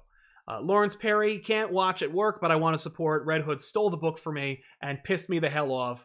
Keep helping comics, you two. Thank you very much, Lawrence. Well, thank you very much. We'll see you on the repeat. Yeah, hi, welcome back. Yeah, Red Hood really stood out for me. I don't really like Red Hood. I like his use in this, especially because of the thematic use of him. If he's going to come back, he better be important to a big Joker story. Yeah, for sure. Kevbot 1995, can't stay, but I've excitedly been waiting for you to review this. Love the issue, despite what it is at this point, which is sort of meaningless overall. Excited yet nervous to see where it all leads. So I am of the mind that even if it's not in continuity, some of our favorite books are something that is outside of continuity. Or was supposed to be. Yeah, like a standalone issue or a standalone story, like a trade of some kind or a graphic novel.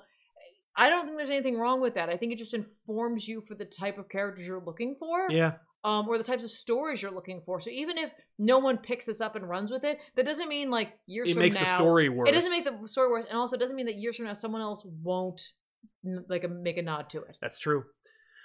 Storm King, you guys are awesome. Do you think this story will read differently in trade versus individual issues? Be well and stay safe. You too, Storm King. Thank you very much. Yes. Yeah, absolutely. I'm getting that indication for sure. Anytime you have something that is like straight up a mystery, which we here, we definitely have Batman being a detective. Mm-hmm. Pulling out all the stuff, trying to solve this crime, solve this mystery, what's going on with it. It does tend to often read better in a trade just because you're keeping up with Batman. Right. Or trying to. It's true. Where were we? Just some guy with a mustache. Oh yeah, I should also mention, clears throat. I'm coming for your crown, Thani. Slowly but surely the race begins. No arms races here. No, folks. please. No, but thank you very much. Thank you. Thank you guys for supporting us. We do appreciate it. Yes. Dylan Graham, thanks for the great content, Sound Tiffany. Thank you, Dylan, for being here and hanging out with us and absorbing it. We do appreciate it. Joshua Link, I maintain this theory should have been called Crisis on Infinite Jokers. Well, we'll see. We'll see how many Jokers we get out of this thing.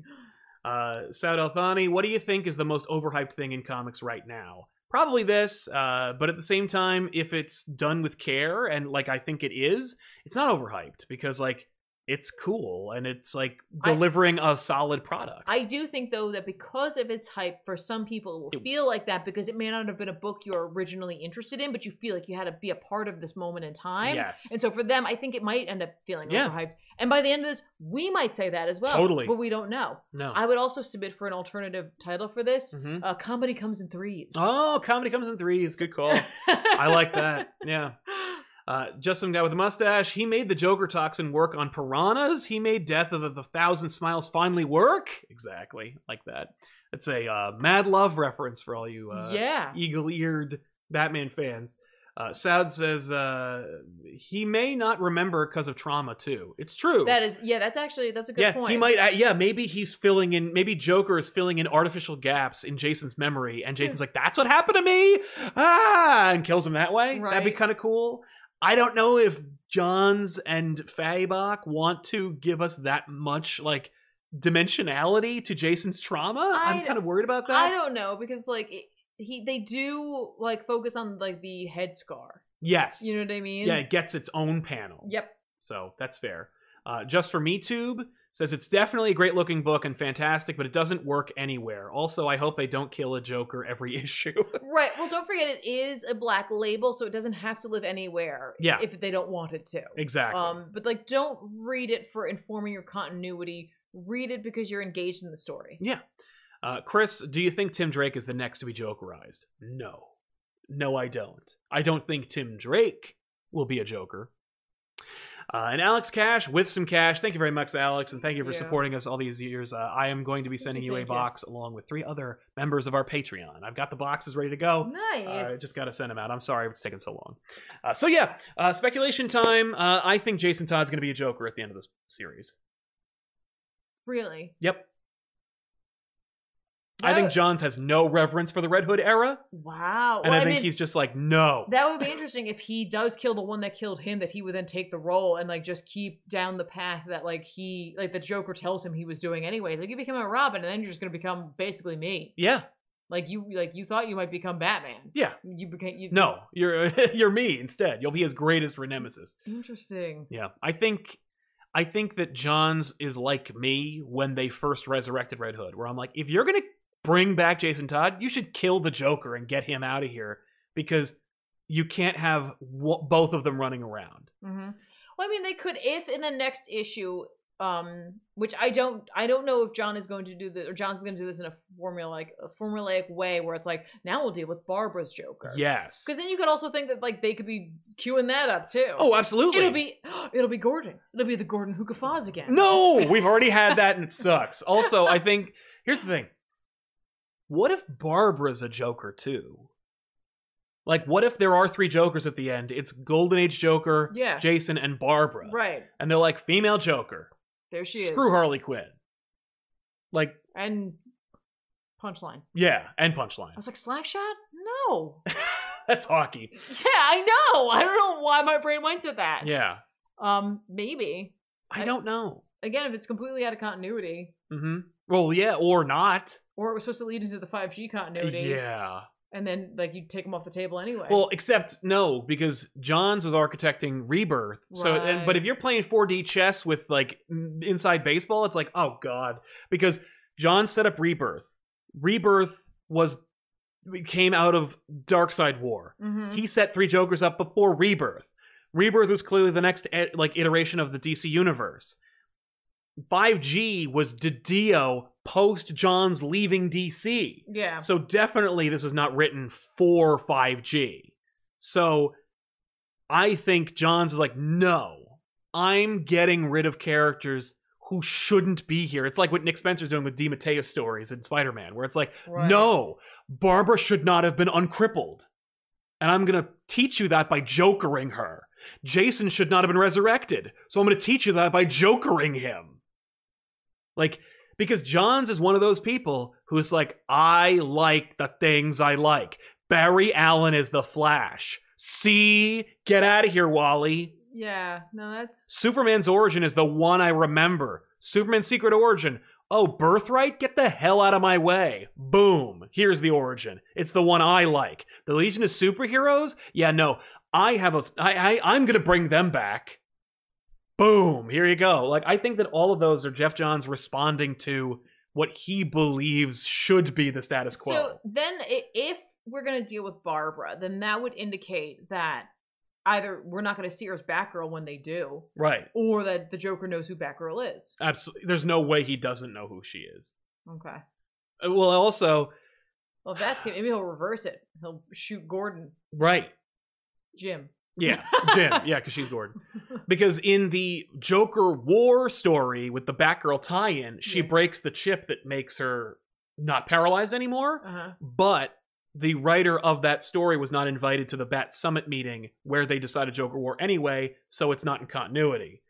So the writer of Batgirl may have inadvertently taken the thunder from this story, which was already supposed to have come out 3 years ago anyway. Right. So, people being like, no, they won't unparalyze Batgirl or unfix Batgirl because they already did that just now. They may not do it in main continuity, but they might do it in this. And, that's the exciting thing about it. Like, if you consider it like, and you're not worried about continuity, if you're not worried about if it is or it isn't, that opens the door up to a whole bunch of possibilities of where Johns could take this story. Yeah. And I like that. I you know, at the end of the day, if it turns out to be like, you know, by the numbers and like it could easily fit into continuity, fine. Right. Jason and Barbara are sad, and at the end of it, they have like a personal triumph where they feel like they've conquered their inner demons. Yes, then that's okay too. Okay. But it's like, I'm okay with that. I like this ability to speculate and like consider the fact that like almost anything could happen. Right. And that's kind of the exciting part about reading it right now. It is. It's also the danger of the Joker in a way. Yes. Because with the anything Joker, can happen. Anything can happen. Anything can happen, and usually it's something you haven't thought of. Right. I mean, not us, the reader, because we kind of have the inside track on him a little bit. Mm-hmm. But at times, the writer can surprise us with what they'll do next. Yeah. I mean, it really depends on what the MO is. If the MO is literally to just make another Joker, maybe they're looking for the candidate in terms of the Bat family and they want Batman. Right. Yeah. And then it's John saying, like, Scott, hang on. Yeah, slow your roll. It's like, you know, Bermejo, let me show you we can draw this too. Tom King, hang on. I can do something about trauma as well. And Scott, here is the Batman who laughs. Yeah, I got a Batman who laughs for you. Or it could be like, he's trying to make us think of some things and then not going that way. Right. I don't know. I don't know either. I legitimately don't know, but like, I think the second issue is going to really help to inform this first one and also just a lot of people's opinions about the series. True. Also, which Joker was in Doomsday Clock? It looks like the one who was killed in this issue. That could be. Anyway, so those are some speculations. Really quick, Cam Senses just dropping by to say hi, and I'll catch you on the video on demand. Thank you very much, Cam. Thanks for your support. A hi later on, too. Yeah, that's right. Hey on the repeat. And just for me, too, was this written to be in continuity? I can't tell.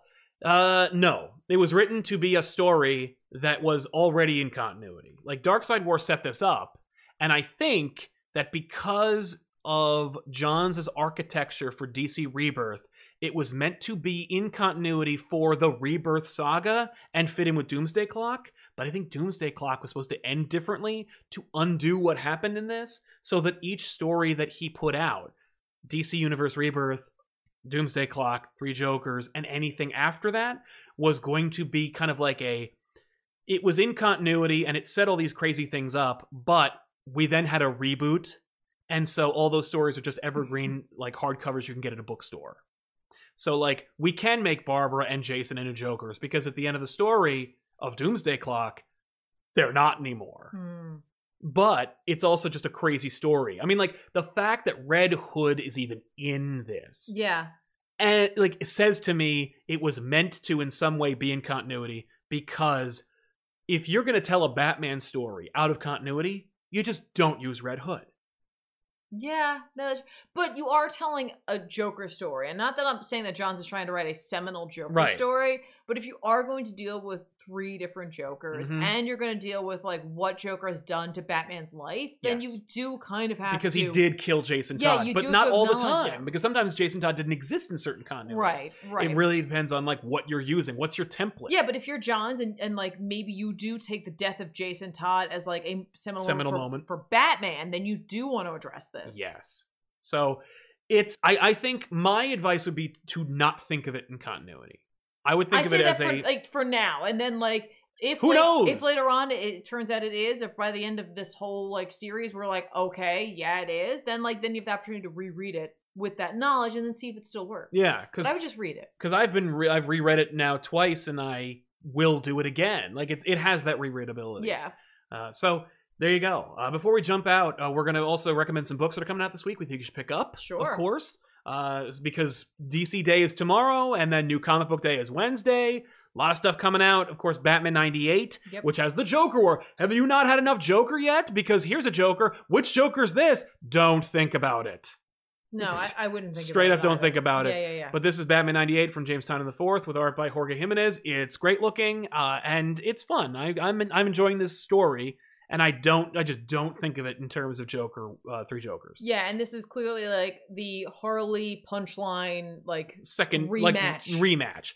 I really don't like when like they put dialogue on the cover anymore. I don't either. I really don't. We didn't need her saying, like, you're getting a knockout. Right, like, but that said, like, you know, if a lot of people, like, treat Harley as, like, a fourth wall breaking sort of character at times. Yes. At times. Maybe not quite the Deadpool level of doing that. But it fits for her character, kind of. I just would like to see the art. Yeah. But it does kind of fit for her character. New Mutants number 12 from Hickman and Brisson is coming out. I'm going to retry the series. The cover's fun looking. And so I just want to see it. Yeah, why not? Deceased Dead Planet number 3 comes out. Finally. Can't wait for that. Oh. Tom Taylor and Trevor Hairsine. This is like the true sequel to Deceased. Nice. So it's not the side quests and all the other things. The side quests. You gotta complete them all. Yeah. By the way, an issue came out like last week. I haven't read it yet, so we didn't talk about it. Yeah, I gotta tell you, the New Mutants that you just had up. Yeah. The one below, which was the next one. Yeah. Said something about it's the Ten of Swords thing. Yes. So like that'll lead you right into that. And so like if you're on the road to that, I don't know if this is necessary. I don't know. I think no. This is just a. But this says it's going to be continued from Hellions, which is a book I've been reading. So yes. I don't know why. I'm like, yeah, why not? And Black Widow number 1 is coming out because a movie called Black Widow should have been out by now. Yep. And it's written by Kelly Thompson with art by Elena Casagrande, who did a Catwoman book back in the day. And I think Casagrande's art with Kelly Thompson with Black Widow, it's a number 1. It's neat. I think it's worth checking out. Yeah, I'm gonna check it out. I got my hot take here for you. I don't like the cover. I hate it. I know it's Adam Hughes. It's trying to do something. And I know a lot of people really dig Adam Hughes. I just don't think this is successful. It's just not very successful. It's not strong, all. It's just not very successful. Like I just don't care for this cover. No. It's a bit of a mess. Like I don't know what I don't know. It's like the cover designer designed it before they knew they were getting Adam Hughes art, and then they got this art and they had to put it on the cover. And they're like, oh no, that's not gonna fit. Oh well. Yeah. So. But yeah, that's just don't let that sway you. Don't judge the book by its cover. Oh. For me, I'm gonna be recommending Strange Adventures number 5 by Tom King with art by Mitch Gerads and Evan Shaner. This series is sick. It's so dope. It's so dope. I can't wait for more Mr. Terrific solving crimes. Oh my god. I just kind of want that book. Yep. Mr. Terrific solving crimes. Yeah. And being terrific. Like, so... That could be 100-issue ongoing for Tom King. Just Mr. Terrific? Just do a Mr. Terrific mystery series. No, he does his best work when he's limited. No, you're right. Limited. Yes. Yeah. Okay. Other than that, I'm going to recommend Die Number 13 from my Kieran Gill and Stephanie Hans fans out there. Die Number 13 is coming out. That's all I'm going to say. If you're picking it up, you know what it's about. And if you haven't already, you can always go back and grab that first volume to jump in on this D&D dark Jumanji crazy political real ramifications in the real world and the fantasy world style story. Yep. I'm going to also recommend Alien, the original screenplay number 2. I read the first one. Yep. I am literally, I just want to see where this is going because, like, it's so interesting to, like, to be reading something that you know the final product of, but, like, it's almost like peering into an alternate reality. Yes, that's exactly what it is. And, like, that's a cool experience. Yep. So I just want to recommend that. If you want that type of experience, go grab the Alien original screenplay if you're an Alien fan. This is also the last Alien book probably coming out ever from Dark Horse. Sure. So you may want to check it out. Yeah, it's got some sweet Walt Simonson covers. I want 2 more recommends. One definitely recommend. I don't know anything about this book at all. I just want to recommend it based on the writer. Not that I know their work either, but Inkblot number 1 is coming out from Image. It's going to be an ongoing series, but it's written by Emma Kubert. And she's a DC editor. Yeah, but she's also a 3rd generation comic artist. Yes. And so, like, I just thought that was sweet. So if you, like, I don't know, if you have that sort of nostalgia for the Kuberts, I just want to put this on your radar. So this is a hard one for me. And I don't know what to do about it and if I want to recommend it or not. Yeah. But there might be something else I want to recommend over it. And then I think I need you to search it for me while I'm talking about this. Do you know what I'm talking about? The trade. Hellblazer Rise and Fall number 1 is going to be coming out. It's written by Tom Taylor. It is an obvious, like, read for me. That said, we're still getting this Hellblazer book, right? However, Simon Spurrier's Hellblazer book has been not extended.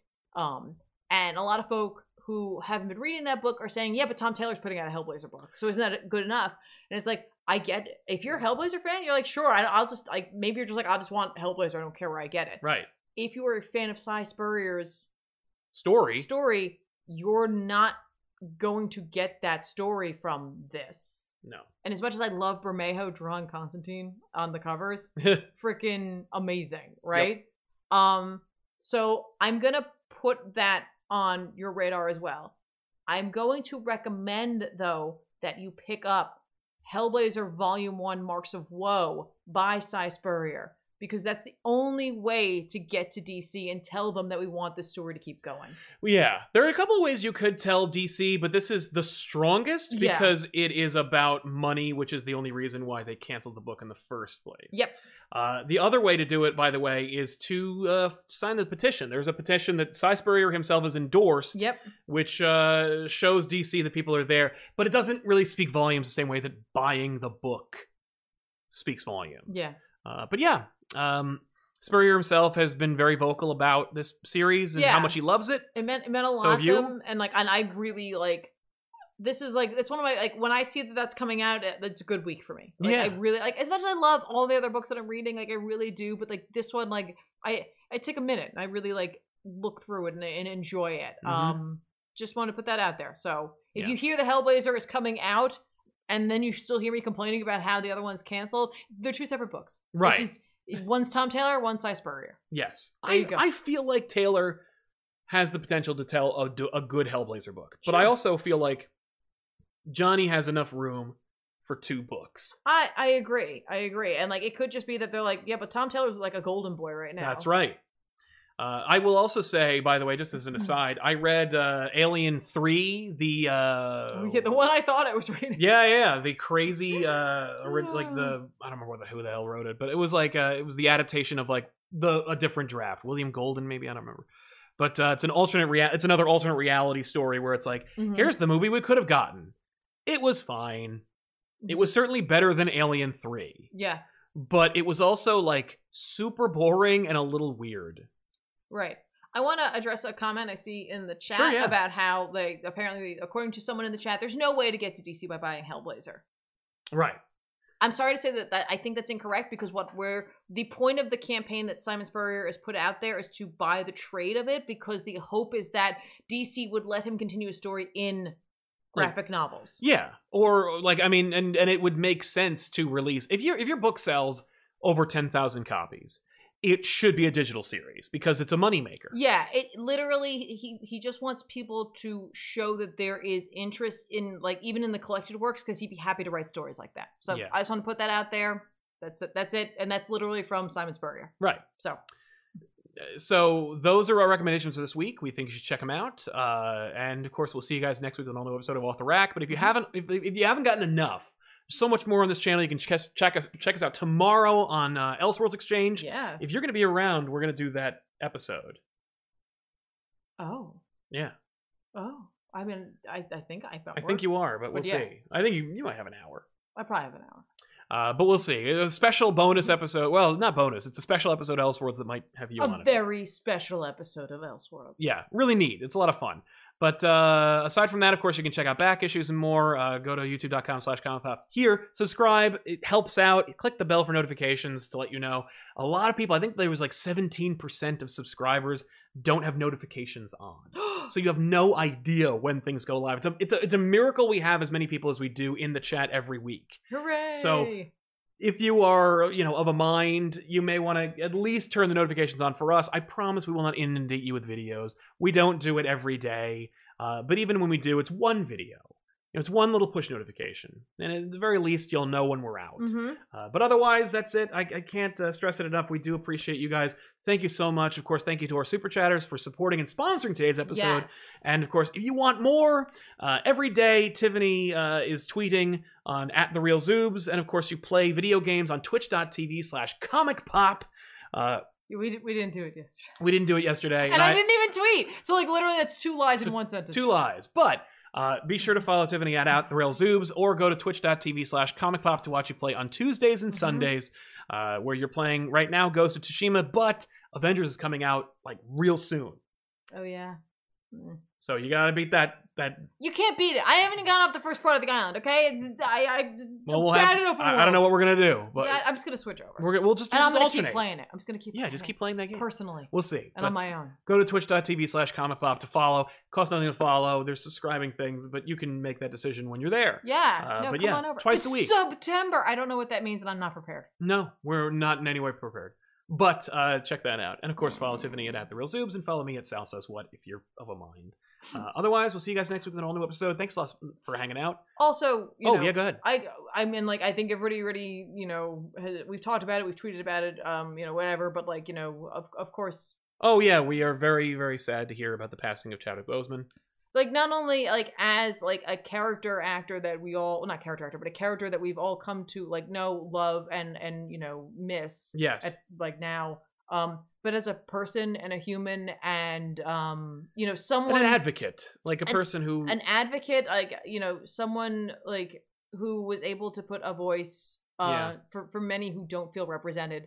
But also a person who faced something head on as terrifying as cancer. Yeah. And said, you know what? Like, I may not have as much time, and I'm going to do everything I can with what I have. And if nothing else, even if you weren't a fan of like MCU movies or whatever, just take that lesson with you, no matter what, and he'll live on forever. That's true. So that's it. Just wanted to point that out there. That like I don't want to ignore that happened, because that was shocking, I think, to everyone. It was shocking. Absolutely. He was too young, and the fact that he kept his illness private. Yeah. Not only was it successful, like was he successful in being able to keep that a secret? Yeah. But he was able to be something for everyone and maintain his privacy. Yeah, and also he knew that he earned the opportunities he got, and like wasn't handed them because he was ill. That's right. Like, yeah. Anyway, sorry. Yeah. I just wanted to point that out. Yeah. So thank you very much, and we'll see you guys next week. So long, everybody. Bye, guys.